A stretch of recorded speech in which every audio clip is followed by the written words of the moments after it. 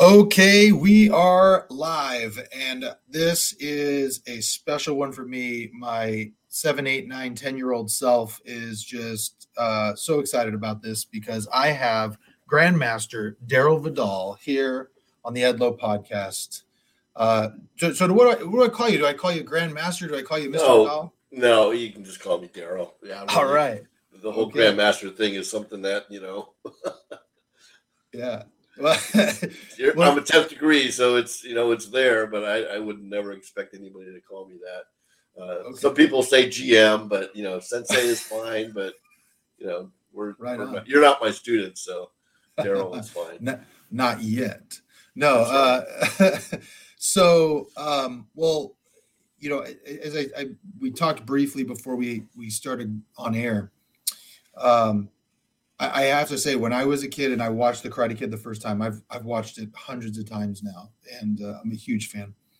And when I watched the All Valley the first time, I remember your fights specifically.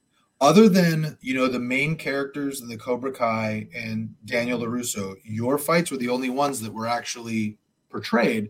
And I remember the first fight is you against this heavy set Cobra Kai guy, and it was apparent to me, even as a kid, that you were a legitimate martial artist, and whereas everybody else was an actor.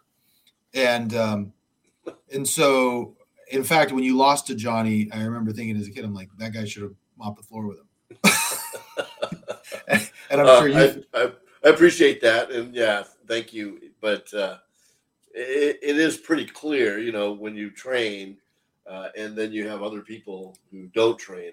I always said it's kind of funny to watch non-karate people do karate because they don't know what they're doing, and so people are telling them, "Oh, do this, do that," and we're going to choreograph this fight scene with and then so they don't have a lot of that natural, uh, the interaction that comes from sparring with people or interacting with them. And actors, they can't spar because they don't want to risk getting hurt, so Right. they're actually not allowed to. Yeah, well, it's funny because I know I mentioned off air. I do pro wrestling, and there's Yeah. always a guy who will come into a wrestling school and be like, "I was trained by this guy or that guy." You're like, "Okay," and then they get in the ring, and within 30 seconds, you're like, "This guy doesn't know what he's doing." Right? And I Right. got to imagine there's a lot of fake black belts out there Oh, that well, yeah. you probably you Just go on probably could. YouTube.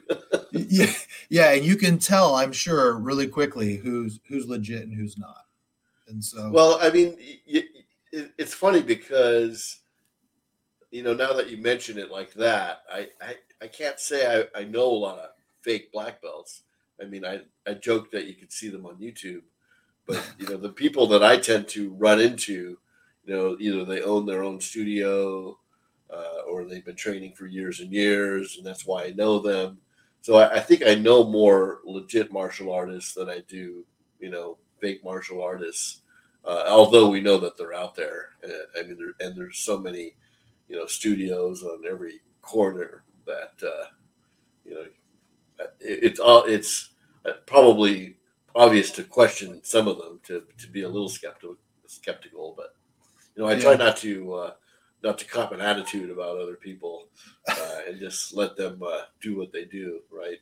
well, that's probably a healthier way to handle it. Yeah, yeah, yeah. So now, if you're a 10th degree Kenpo black belt, Yeah. right, Mhm. and you also cross trained, right? Yeah, I've cross trained in a lot of stuff, but most of my other training is either in Filipino stick fighting. Mhm. I wrestled too. I wrestled in high school, so that's just straight up regular old wrestling. And then I boxed for 3 years in that same time frame. So that's kind of like my different flavors. And then Wing Chun, I studied Wing Chun with a couple of different people. So Wow. Now, what was it that drew you to martial arts? well, I think as a little skinny little kid, growing up around mostly white neighborhood, you're that. you're that Asian. Well, first of all, I'm the only Asian, so I think Right. back then, if you're Asian, you're supposed to do martial arts, right? at least that's what everybody thought. They would say, "Hey, do you know karate?" Yeah. Well, I better fulfill this stereotype. But I was also a skinny little kid, but I was very flexible, and after working out and training with people, I had an affinity to it. I was flexible. I could kick. I could do the moves. But you're a small person, so you don't tend to gravitate to other sports. I wasn't going to be a basketball player or a football player, so you got to kind of find your niche, right? What Wrestling is a good place to do that, and then obviously boxing has weight classes, so those are all the things that kind of are attractive to little people.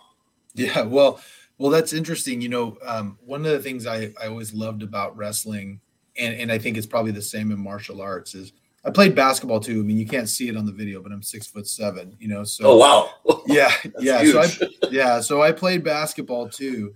But with basketball, it's a team sport, and there's something for that. There's definitely things that you can learn Oh from yeah, team sports, but there's something about wrestling and MMA martial arts where it's just you, and it's all you against one other person, and there's something to be said about that and learn the lessons you learn from that. And I mean, you were a wrestler, so you understand it. I mean, that's some of the most sure, grueling stuff in the sure. world.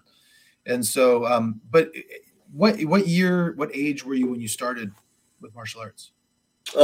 Probably about 10 or 11, informally with my brother and some neighbors, and then uh, more formally, I think I was 12, and I started with my instructor, Okay. And who's who's what was your still my instructor? instructor, Who Joe was your Rosas. instructor?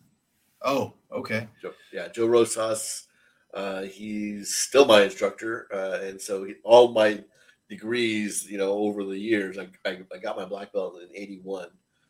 So that was about 3 years before we filmed the Karate Kid. So by the time we got to, I was in, we were filming the movie. I had attained my second dan, and then for our system, it's basically continued teaching and training every 4 years or so. You get another ranking, just to facilitate the ranking for all the people coming up behind you. So that's Wow. how it So goes. so if someone's going to get, and I know it's different in every martial art, Yeah. but for Kenpo, how long does it take to get a black belt? For our system, it's average 5 to 7 years. If you Okay. start as an adult, you can kind of finish it in 5. But if you start as a kid, we have you take it a little bit longer. So if you're 7 years old when you get started, and it takes you 7 years, you'll be about 15 when you test. So Mhm. we want to be kind of near adulthood, where your body is there, where you can kind of fight for your survival a little bit, right? Yeah. Now the Kenpo, is there a specific reason why you chose Kenpo karate at that time? No, it was the style of my instructor. It was Mhm. like, oh, here's the Parks and Rec karate, and it happens to be Kempo, so that's what I'm studying. Really more or less. Got it. Okay. And I have to ask this because I know when I was a kid, I mean, I was pretty rough and tumble. I liked to Sure, wrestle around and mess with people, and especially at 6'7", right, it was a you lot rest. easier. Yeah, Yeah, you're it just was a trying to lot. take people, toss them aside like this. Yeah, it was a lot easier when you're this size. But with this, it's so funny because I remember as a kid, like every studio you went to, it was taekwondo, karate. But then with MMA on the rise, now everything is jujitsu, Muay Right. Thai. Do you think that if MMA was as prevalent back when you were coming up, do you think you would have been more interested in some of those other traditions? Um, you know, it's a good question, and remember that I don't know how much you know about Bruce Lee, but Bruce Lee cross trained. He did kung fu, and then he boxed.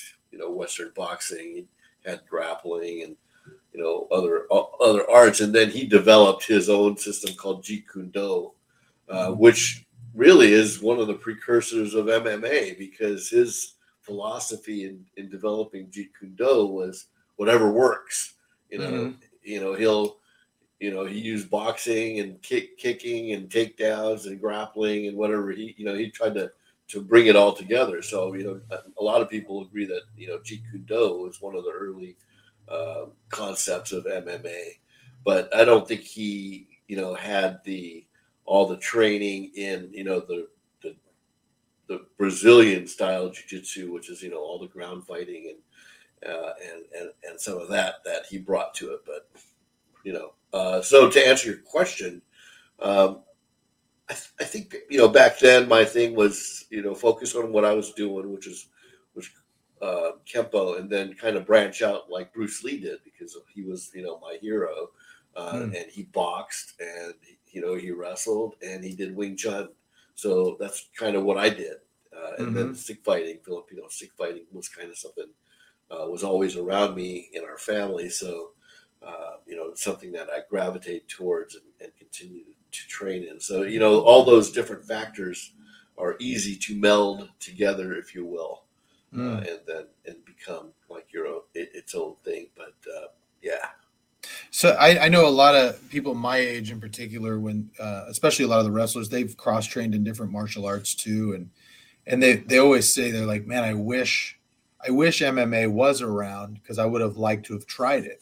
Was that something that you think that you would have tried? I mean, you did tournament fighting, right? So would yeah, I that be did. I something? did tournament fighting, and I had a couple of boxing matches. I think I would. I mean, yes. The answer is yes because um, the reason I started boxing was so I could get into kickboxing. Mm-hmm. And then make an attempt to compete in that, and that didn't really go anywhere because I didn't have any place to do it.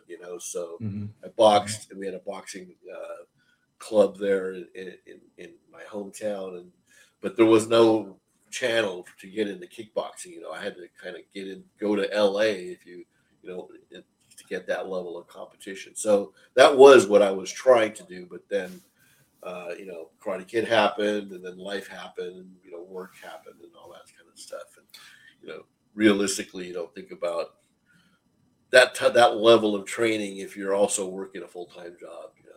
Right. No, I hear So, you. I hear you. but That I was mean, like anybody, that how sore you are after, yeah. especially with what you're doing. Yeah, well, and that was the thing, right? I mean, for me, when I was wrestling, I did it for that year, 18 to 19, and then I went on my mission. And my thought in my head was that, yeah, I'm going to come back after 2 years. I'm going to get right back into it. But then you go to school and then you're working and you're trying to get a life together. You start having kids, you start doing those Yeah, things. And then you're like, exactly.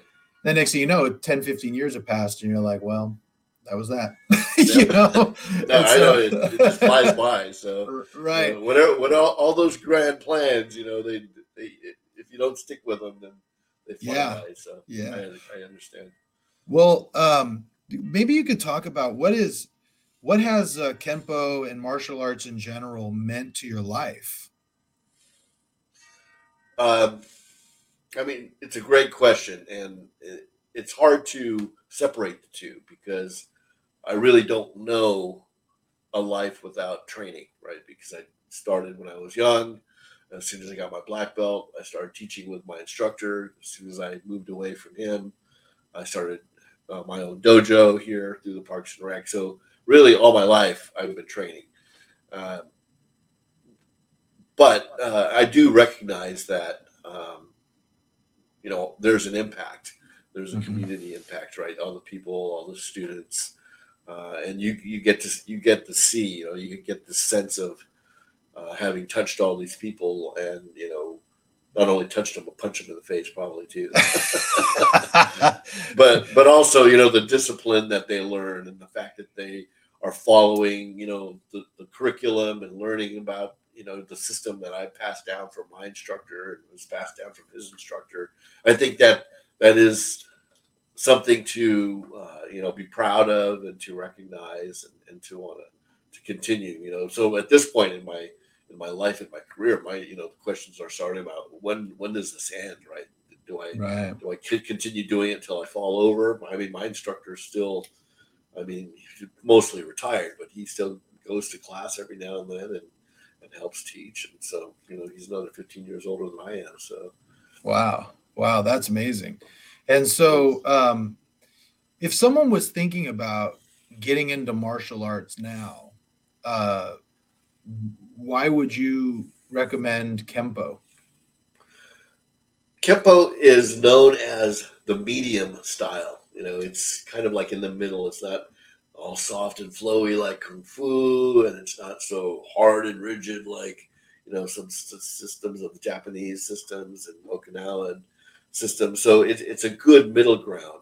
And then the way that we train, it's also a good middle ground between, you know, traditional structure and hard discipline and old school training, uh, and uh, and and then between the McDojos that are playing games and jump rope and hula hoop and all those things. So we're soundly in the middle. We have a Hmm. strong discipline.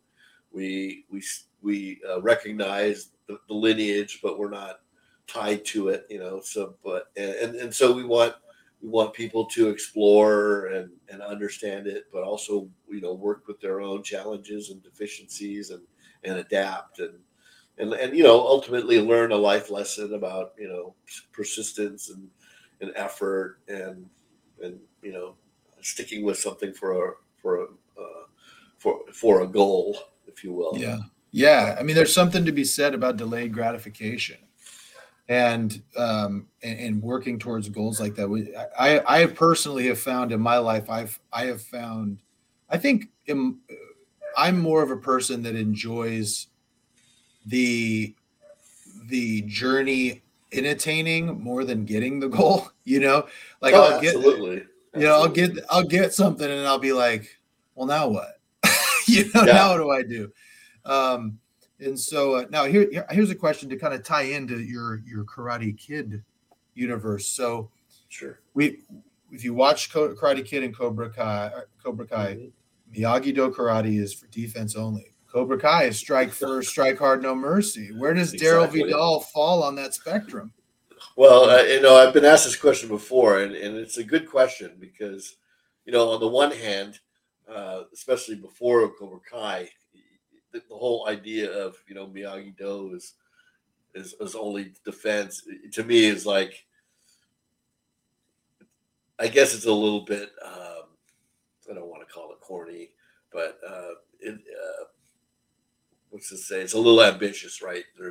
If you're living the life, you're studying martial arts, it can't always be defensive. And Yeah. then the way that I practice, that we train and teach, is offensive.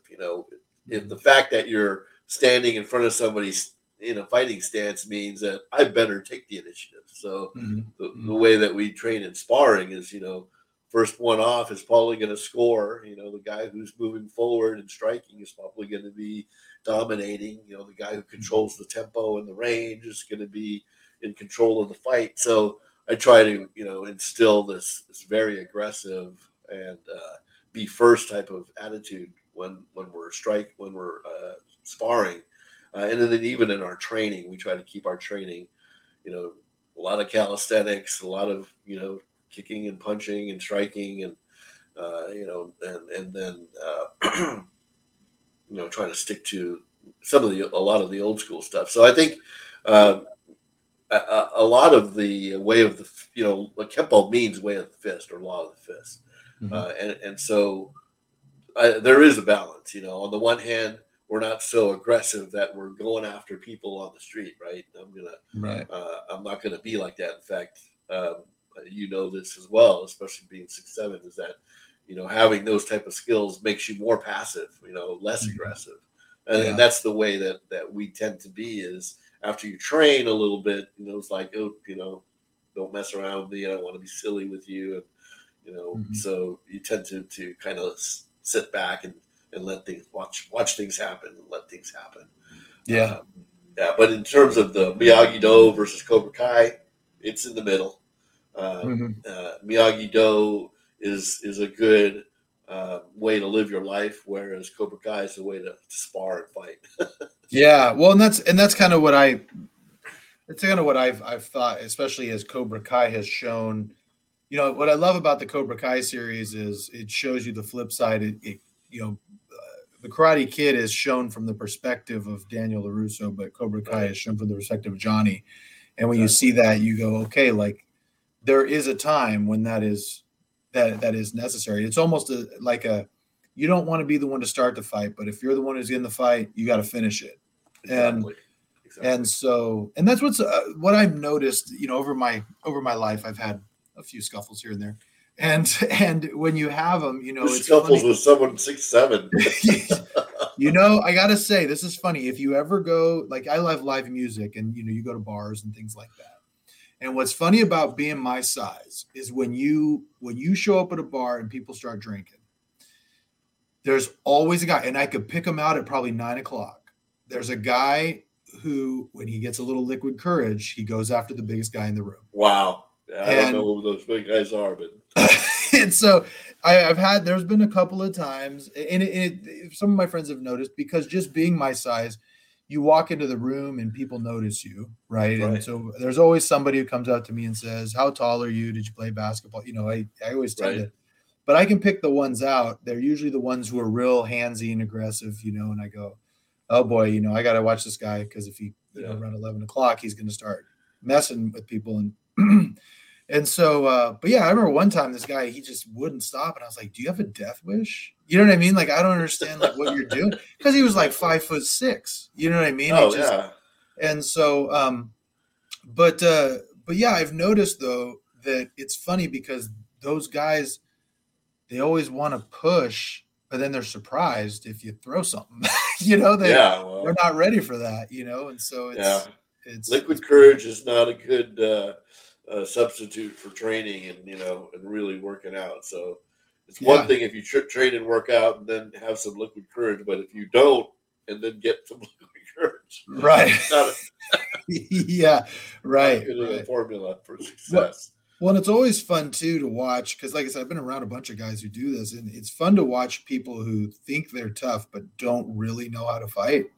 And when they come up against somebody who, like you, who knows, I mean, you've been a boxer, a wrestler, you're 10th degree black belt, your stuff.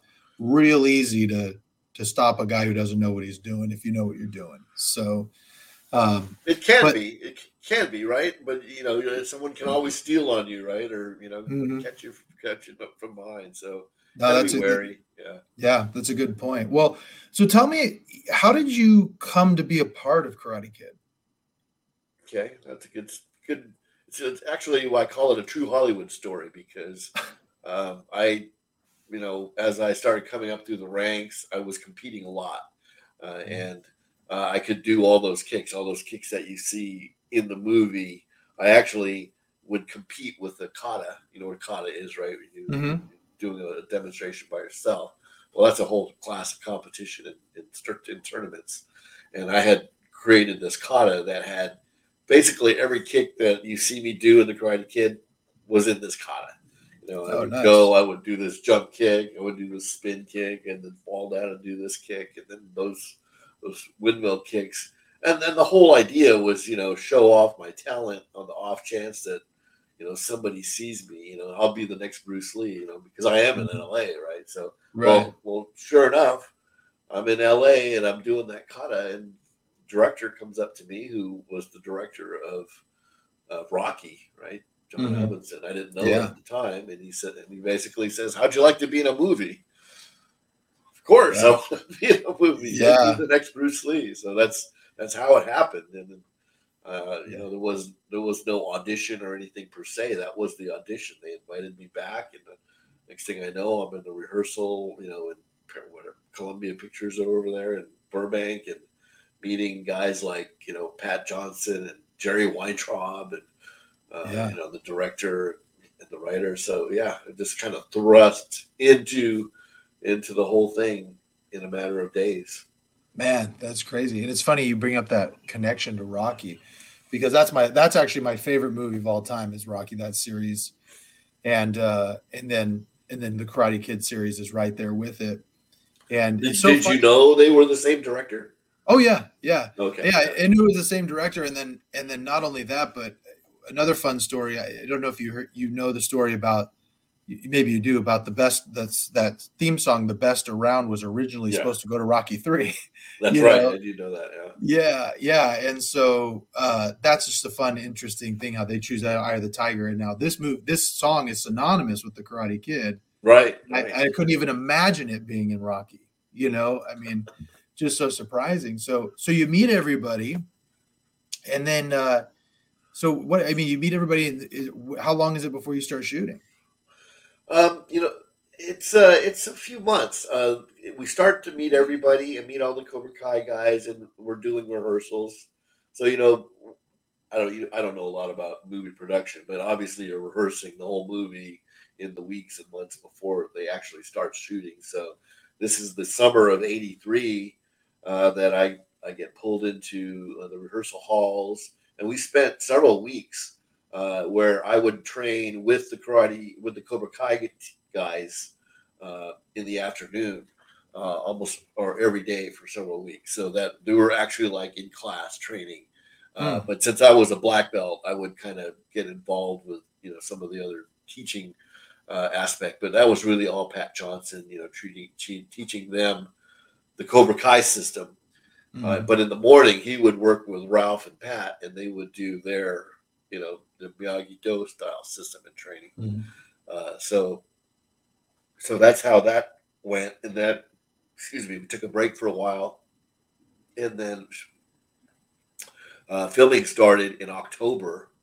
And so, like the beach scene and the soccer scene that you could see, that was in Malibu in October. So those were waves coming in, Yeah. and getting a little cold. But that was in October, and then all those karate tournament scenes were done in December, and we actually finished filming uh, almost all the major stuff on New Year's Eve, December 31st of 1983. Oh wow. And then they kind of buckled it all up. And I think they did do a couple other small shoots, but after that, it was production. And then, the movie came out in '84. So, Man, that's awesome. So now you talked about the beach scene and the soccer scene, and am I right that you were in the background of the beach scene where he meets Ali, right? You're in the background, kind of hanging out. okay. Yeah. When they're playing soccer, I'm way Mhm. out in the background. You wouldn't even know it was there unless I told you. Okay. But I'm Yeah. also, the old man on doing the karate Right. technique, right? You know Right. that. Right. Well, that's what I was going to say. The big thing was that, if I'm not mistaken, you actually kind of helped create the grain kick, right? Yeah, yeah. I was in the sound stage with uh, the writer, Robert Mark Kamen, and the director, John Alvinson and Pat Johnson. And they're telling me, okay, first of all, they're telling me, okay, you're going to be in this tournament. We're going to have you do these fights. So we're in the process of like choreographing little fight scenes with different guys, and then my fight with Johnny.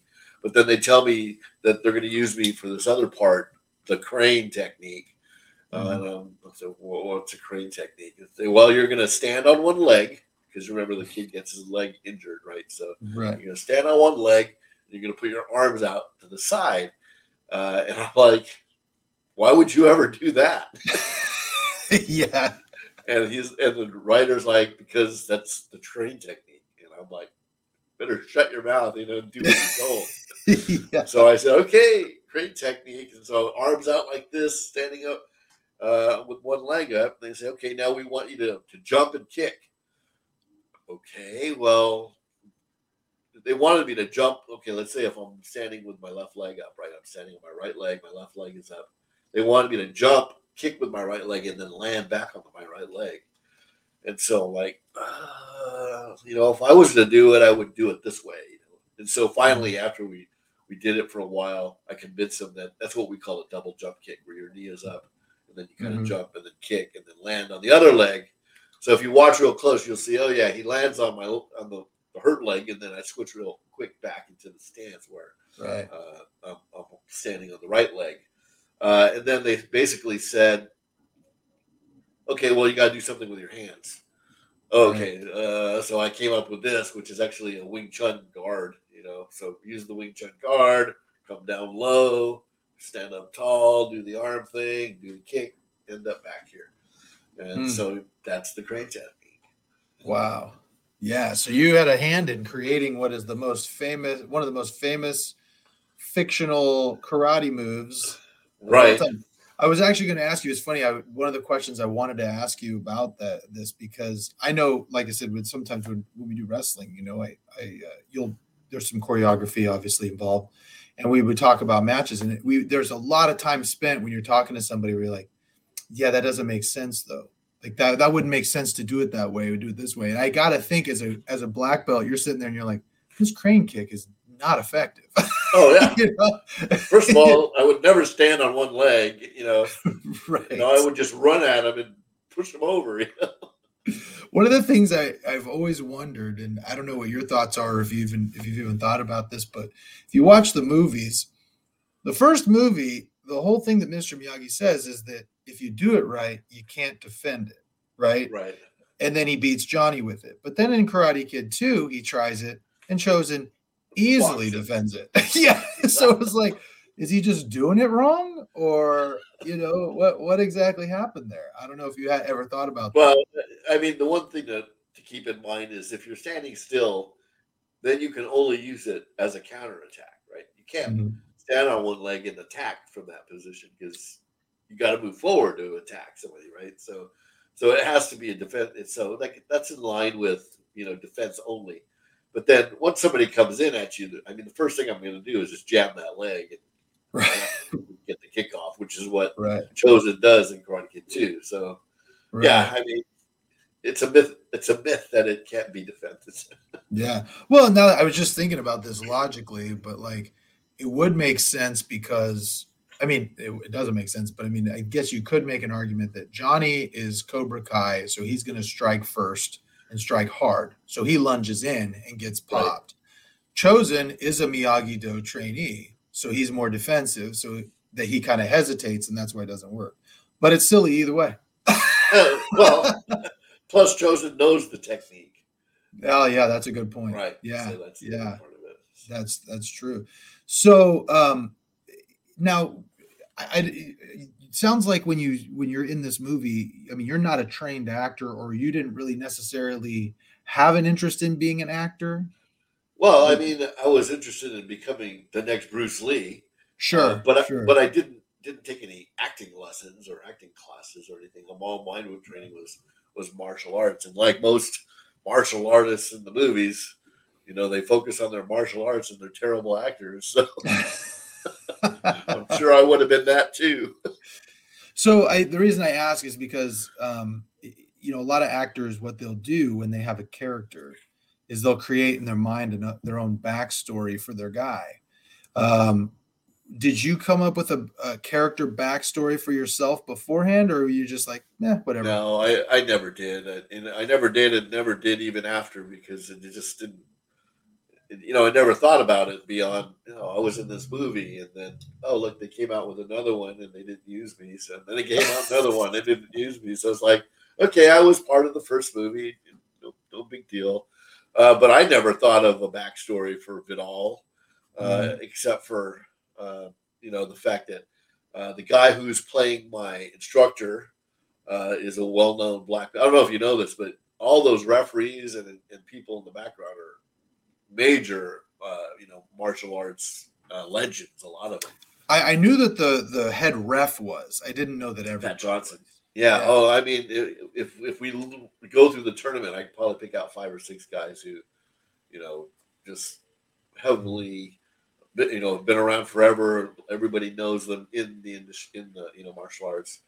Uh, but point is I forgot what we were talking about. Yeah, Well, just so you created a backstory. yeah, yeah. The backstory is they created a huge backstory in Cobra Kai, and Mhm. I don't know if you caught it, but they, like you said, they mentioned my name a couple times. But there's also one of those episodes. I think it's in season 4, where Johnny is actually doing some research on the internet, Mhm. and he finds some old articles about the All Valley Championship and Daniel, and somebody froze it and took a picture of the news articles. And if you read them, there's this whole backstory about Vidal won in '81. Uh-huh. I beat Johnny in '81, and then '82 and '83. I think I lose to Tommy or blah blah blah. But so when we get to '84, Johnny and I finished 1-1. But I had never known any of that, and yeah, that's one of the kind of things. fun. I think that's one of the things. If you watch the Cobra Kai series, is what's so impressive. Is that they really dug deep into the backstories and used everybody's characters, Absolutely. really rounded out some of those guys. And there's so many Easter eggs that if you're a real fan, you catch. But if you can watch if you've never watched the first Karate Kid movies, you could watch the Cobra Kai and be entertained. But if you're a fan, you catch so much stuff. No doubt, And especially in the first season.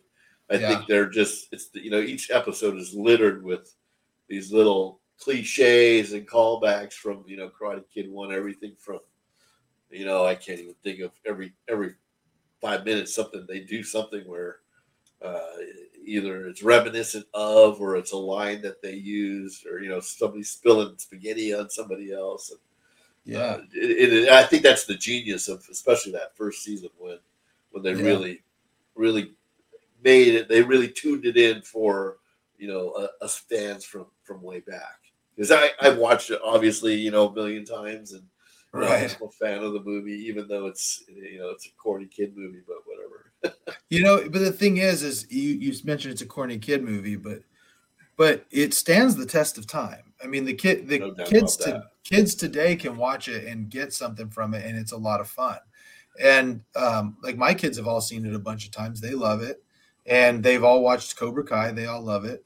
And I interviewed on another channel I do with a friend of mine. I interviewed Bo Mitchell, who plays kind of the heavier set bully that was with Kyler in the first season, and he mentioned. Oh yeah, okay.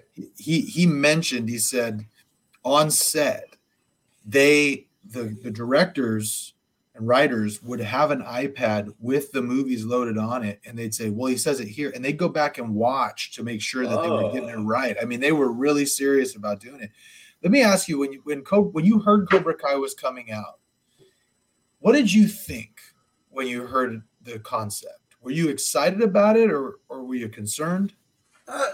Definitely not concerned. I was excited about it. I mean, for me, I always considered myself, this lucky guy, because I never, after the movie came out and I went back to being a normal person, I never really thought, I was an actor or this person. I just happened to be in this movie, so many years ago. And it was really, 20, 25 years of kind of forgetting about the whole thing until Cobra Kai came back. And then, so first there were rumors, right? Will Smith is doing something with Karate Kid, and then they did the Karate Kid movie with his son. So it was like, that was kind of like, oh well, whatever. No, Will Smith's still involved. He's doing something else. And then, like I said, they contacted me about using it. So I'm like, okay, well, here I am. If you need me. Yeah. I look like Mr. Miyagi now. Yeah. So I never wasn't concerned. I mean, I really like what they did with it, and I don't know about this Broadway musical though. Oh, I didn't even hear about that. Is there a musical coming out? Yeah, they're doing a Karate Kid musical. Oh man, yeah. For me, when I first heard about it, and I think what really got me was that it went to YouTube Red, and I was like, okay, well, in my mind, I was thinking, okay, if this was going to be any good, Netflix or someone would pick it up. So it can't be that great if YouTube's Red's the one who ended up with it, right?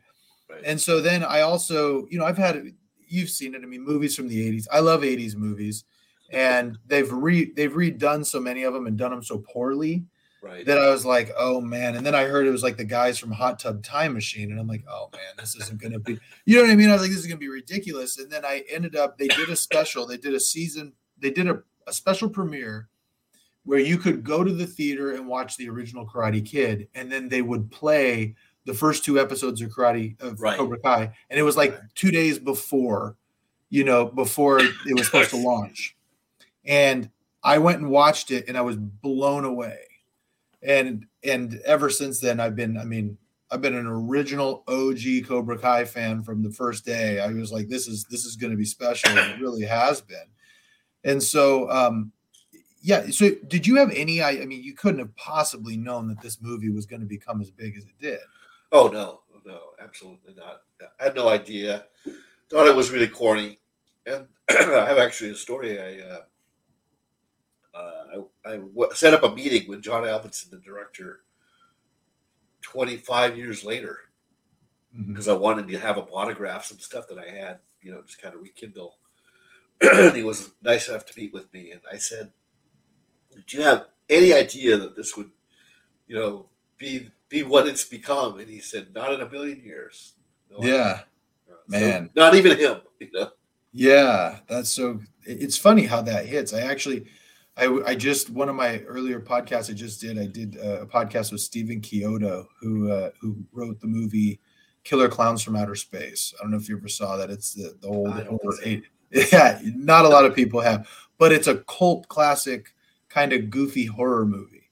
And he said the same thing. I mean, he created this movie on a whim, and he's like, I had no idea, 40 years later, people would be asking me to come on podcasts to talk about, a movie like that. Yeah, no doubt about that. I would never consider myself that. And I get called in now. I get asked to go to a Comic-Con or an event, especially with some of the other guys from the Cobra Kai's. And I'll be there with them, and we'll sign autographs, and we'll take pictures with everybody. And people know who Vidal is, Yeah, yeah. It's like, you remember me? I was that one guy. Yeah. Well, no, like I said, I mean, you're one, in my mind, you are as big a character as most of the background Cobra Kai guys, because you're in there. I mean, you're very much portrayed in there as a legit threat to all the other guys. The only one who looks like a threat to anybody. And so it's really kind of surprising that all these years later, do you so would you say you're friendly with anybody still from the Oh yeah. Yeah, Absolutely. I just did an event a month ago with Ron Thomas, who played Bobby Brown, and he lives near me, so we play golf, and his daughter is young, so my kids are like adults. His kid is like 8, so we do family stuff together, and then Sean Kanan from Karate Kid 3, yeah, he and I are good friends, so yeah, we do stuff together. I like Sean a lot. He's been on the podcast, and he's a great guy. He is a very good guy, and his books are entertaining. I really like him. He's written a couple of them now, sure. And so yeah. What do you think is if you were to put your stamp on if Vidal was to appear in Cobra Kai, what would you think that your character Vidal would be doing now in the Cobra Kai Karate Kid universe?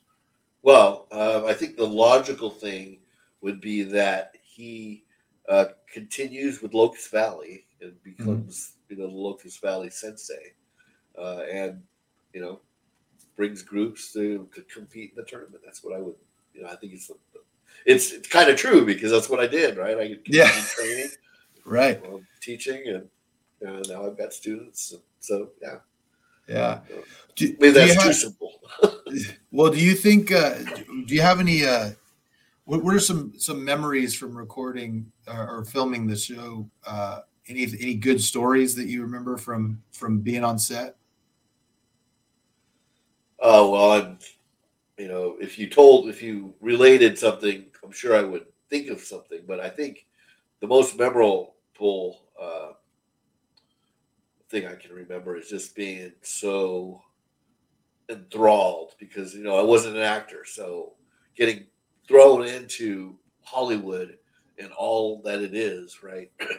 But when we did tournament scenes, it was the most amazing thing, because they actually had the grandstands built around the stage, which was the ring, the red ring with the fist. They had the stage, and then around that they had 8 cameras running. Okay, they had Mhm. 2 of them shooting through the stands. Then Mhm. they had a big one on a big crane that they could kind of do these big panning shots. Then they had a guy down here and a slow motion guy there. And to me, that preparation, have 8 cameras running, they're all running film, right? And Yeah. the director saying, da, da, da, and then and then we do our choreographed fight. We do it like 5, 6 times over and over again, and people in the stand. It's amazing. It's like being a gladiator or something. Yeah. That was Man. that's really my most vivid memory was standing in that, kind of looking around at all these people, and it looked like a real tournament. Well, pretty much was. All the stands were full. There was no CGI, Right. and so That's another thing that I think is so magical about 80s and maybe even early 90s film is that you have you you don't have CGI. So you have to create these things for real. right. And you go to the movies now, and maybe this is just me being kind of an older guy and just back in my day, but man, everything it almost feels like you're going to an amusement park and just seeing you're seeing another Right. I just went and saw Ant-Man, the next Marvel movie. Right. And I look at it and I'm like, this just looks like every other Star Wars, Marvel, Exactly. Everything's DC green movie. screen and wired guys and Yeah. people flying through the air. And it was a good I enjoyed it, but I'm just there's no nuance there. Whereas, I mean, I remember when I was a kid, I was going and seeing movies that nobody would dream of seeing in the theater today because they're not big budget Oh yeah. THX movies. And Karate Kid's one of those where it's just a good story, a good film, and great acting. I mean, was there somebody there were you starstruck by anybody while you were there?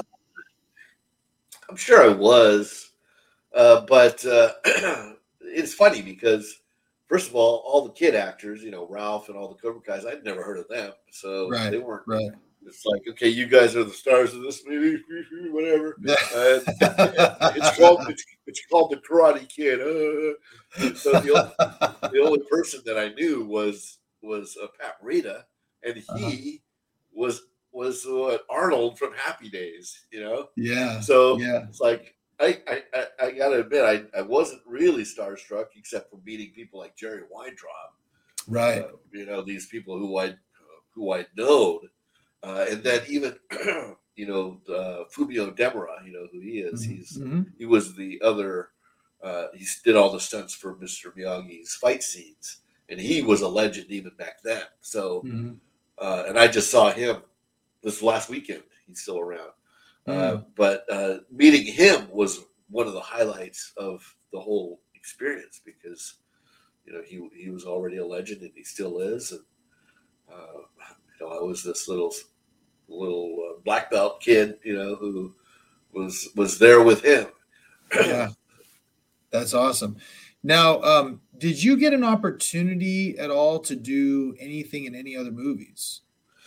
Well, I did. I got called into a casting call for another movie where they needed a Hawaiian guy, Mm, and the movie was called North Shore. mm. Uh, but they found a guy locally, and so that blew up. And after that, there was nothing after that. Oh, okay. Oh, Yeah, wow. So that was your one shot into Hollywood. What exactly. so as you've been in a movie now, what kind of are you a martial arts movie guy, or what do you like watching? Uh, uh, okay, so I read a lot, and so my whole genre in reading is techno thrillers, Tom Clancy style, Mm, all that kind mm, of stuff. So I also like that in movies. I'm not a big superhero guy. I mm. watch some of the MCU, but it's like Ant-Man. It's like Yeah, it's a little tiring. And Avatar, I don't get into it. So yeah. those aren't my kind of movies. Uh, Martial arts movies, I'm very picky.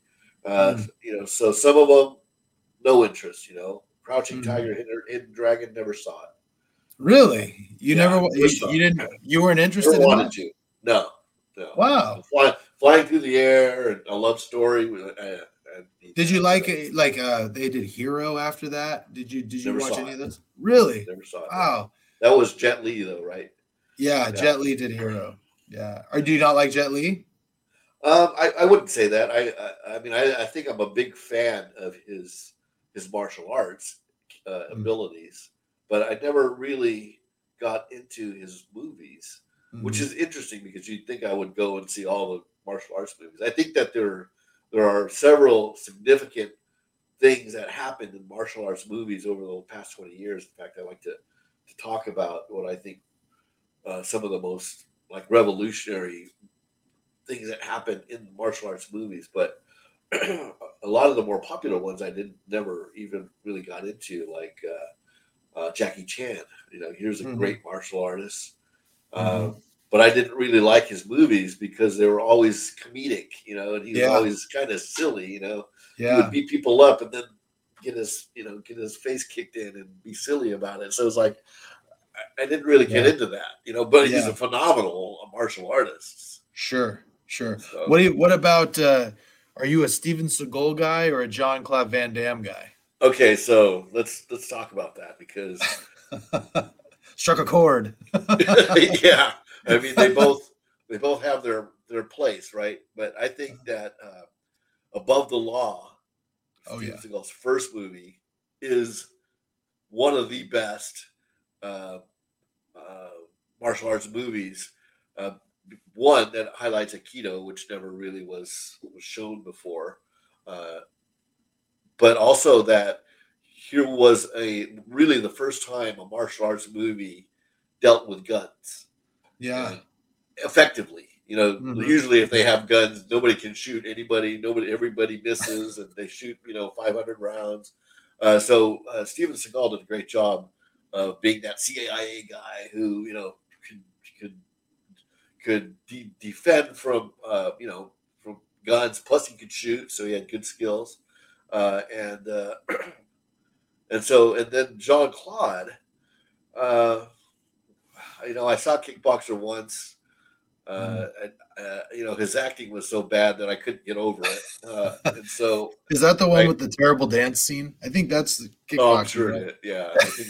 Oh no, I don't know. I think no, Bloodsport was the one I was talking about, the first one. Yeah. Uh, Bloodsport. eh, Yeah. yeah, Bloodsport. So he's great. Again, he's a great martial artist. He's very flexible, great kicks, but never liked any of his stuff. Wow. Uh, Okay. so Steven Seagal, first couple of movies I thought were great. What I have is I consider it what has good violence. Mm-hmm. And Above the Yeah. Law to me had good violence, and then his second one I think it was like Hard to Kill or something like Yeah. that. Also was carrying over some of the same stuff, but then Yeah. It it started started going to get a downhill. little yeah. And then he was Yeah. just, he was this crazy guy. I agree with you on Steven Seagal because those I remember those two movies. I was still really young. Maybe I'm commenting on my parents and why I am the way that I am. But they let me watch that stuff when I was a kid. And Above the Law, I loved martial arts movies. Even the movies like what was the one that was 5 on 5? I own a copy of it, but I can't remember. It was like a tournament. There were five of them, and they were all Americans. They were fighting somebody else. I can't remember that one, but American Ninja. They did the American Ninja series. Yeah, So I used to watch all those movies, and I agree with you on Steven Seagal. Above the Law and Hard to Kill were pretty good, and then there was a steep drop off after that, and it just kept getting worse. And yeah. I think John Claude did the same thing, even though you don't like his movies. I think Bloodsport was really great. Kickboxer was really great. And he did like Universal Soldier, which was a completely different type of movie. And then Yeah, they just kind of started yeah. I tapering never down. saw it. In fact, Yeah. I don't even know if I know the difference between Bloodsport and Kickboxer. They aren't they? Those were two separate movies. Yeah, yeah. So Bloodsport is all about the Kumite fight, The Kumite, yeah. the Kumite or whatever, the tournament. And then and Kickboxer is about him and his brother. His brother is a kickboxer, and they go to Thailand, and he's fighting a Muay Thai fighter and gets just demolished by this Muay Thai fighter. And then the rest of the rest of the movie is about Jean-Claude Van Damme's character training in Muay Thai to fight this Muay Thai fighter. And that guy's the one. He had a bald head with like a long ponytail, and he would whip the ponytail around. I know that guy. What's his name? Well, yeah, I know who you're talking about. Yeah. So that was that. Yeah, so that was that one. And did you ever see the movie? Just curious, because we've seen Karate Kid. Did you ever see the movie Never Back Down?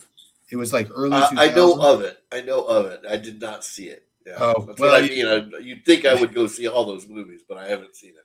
Well, save your 2 hours, because it wasn't great, but it was trying to be. It was trying to be the MMA equivalent to the Karate Kid. And so I remember I was teaching a Sunday school class at church, and these kids were like, "You got to watch Never Back Down." And I watched it. I was like, "I don't need to see this. I saw the Karate Kid. It's the same movie." So, but anyway, so now, I mean, look, you've been training people for what, 40 years now? Is that about right? Yeah, 40 plus. Yeah. Yeah. So, I mean, you see yourself still doing this? I just don't see how it ends until I fall over. So, I mean, I spar every Tuesday night, not as aggressively as I used to, but I still do. Train with I'm one of these guys. And I don't want to disparage anybody, but I won't allow myself to be one of those fat karate guys. So, try to stay trim. I do everything I ask my students to do. I do all the push-ups, all the calisthenics, all the shorties. So yeah, I try to maintain that. I still want to be that badass karate guy. Right. So, well, that's it. Well, I'll tell you what, man. Trying to keep that fit is tough. I'm right in the middle of a cut right now, and it's not pretty. Lifting weights and doing all that stuff. So I hear you. Well, I appreciate your time. I have a few questions that I ask everybody, and sure. I want to ask them to you. What would you say would be your number one, your number one success in life? It's an easy one. It's family. I have 4 wonderful kids. I have 4 grandkids. I've been with my wife for 37 years. So, I think that's definitely where I've been most successful. Oh, that's awesome. Yeah. I have 4 children. What is the makeup of the kids? 2 boys and then 2 girls. Oh, wow. Yeah. So I have boy, girl, boy. Okay. And 2 are married, 2 are still single. And, the girls are from my oldest son, and the boy grandkids are from my oldest daughter. So yeah, I'm just blessed. Yeah, that's awesome. And, I love just an aside, my kids are still younger, they range from 16 to 9. And it's probably my favorite age right now to see them kind of come into their own. It's absolutely. It's amazing. And it's so fun to watch these kids, because they're like, it's like you're not dealing with one person throughout that time. It's like they're all these different people as they grow up. And then one day you blink and you're like, when did you become a young man? I mean, look where I'm at. I think my kids are basically twice your kids' age, but I think it's not until you have the second kid where you realize that they're completely different individuals. So you're like me. We have 4 kids, right? 4 completely different individuals with all the bad habits and nuances that you and your wife brought to the whole equation, right? That you can actually pick out characteristics, right? It is. I think that is the most amazing thing. And now with grandkids, you can pick out. She is like we were, or she is like him, or I think it's the most this fulfilling thing is to have that type, to look at your family and their kids and all that kind of stuff. I was actually just having this conversation with my son, who's he's 16, and he's got quite the teenage attitude. And he's funny because he asked me one time, we were coming back from a basketball game, and he goes, Dad, you don't get on my second daughter's name is Lexi. So you don't get on Lexi the way you get on me. I don't understand why don't you go hard on her like you go on me? And I go, well, I have to go hard on you because if I don't go hard on you and don't pound it into your head, you're not going to get it. And I was like, but her, if I look at her wrong, she's going to cry. She can't handle it. And I was like, now your other sister, my older daughter, I was like, I could hold a gun to her head and say, I'm going to pull the trigger if you don't clean your room. And she just say, pull the trigger. It's just, I was like, so you're all so different. And it's funny to watch. You could raise them the same way. And the other thing you brought up, two kids, when you notice they're different. I remember I was just thinking about this earlier today. I remember when I had my daughter was about to be born, and I had this weird, it sounds so stupid now, but I was like, how am I possibly going to love this child the way I love my son? I was like, I'm going to have to split the love, and then as soon as she came, I realized, it expands. Yeah. That's not even an issue. Yeah. And I was like, okay, it expands, that I'm going to be okay. So I asked that question. The next one, what would you say is your biggest failure and what did you learn from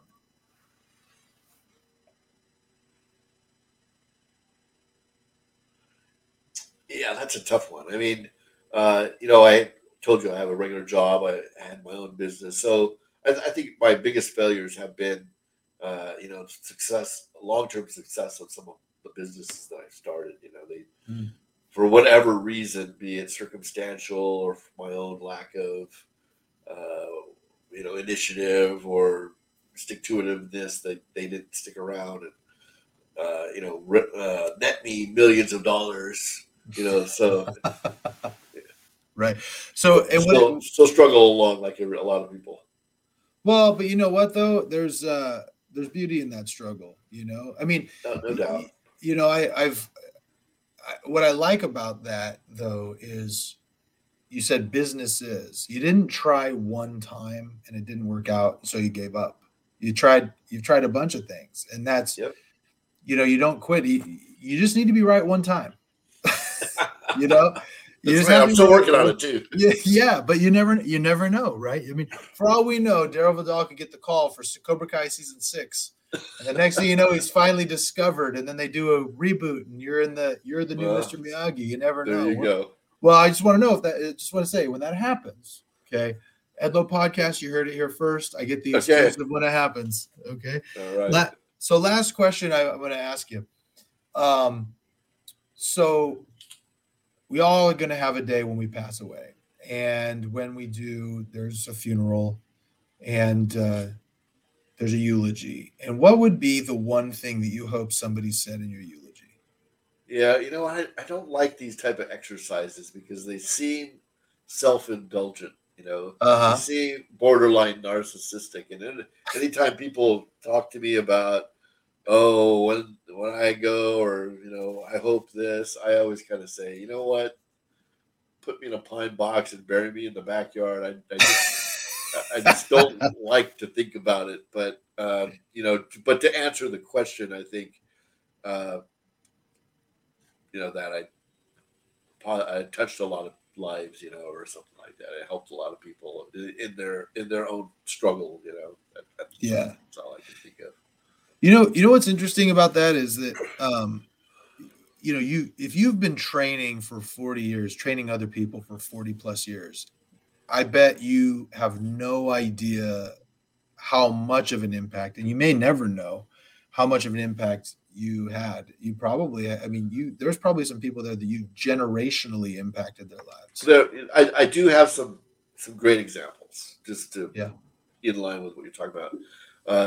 Because 40 years, I just recently saw one of my former students, one of my first black belts. He got his black belt with me when he was 14 years old, trained with me for another 10 years, moved away. Now he lives his own life, became a doctor, Wow.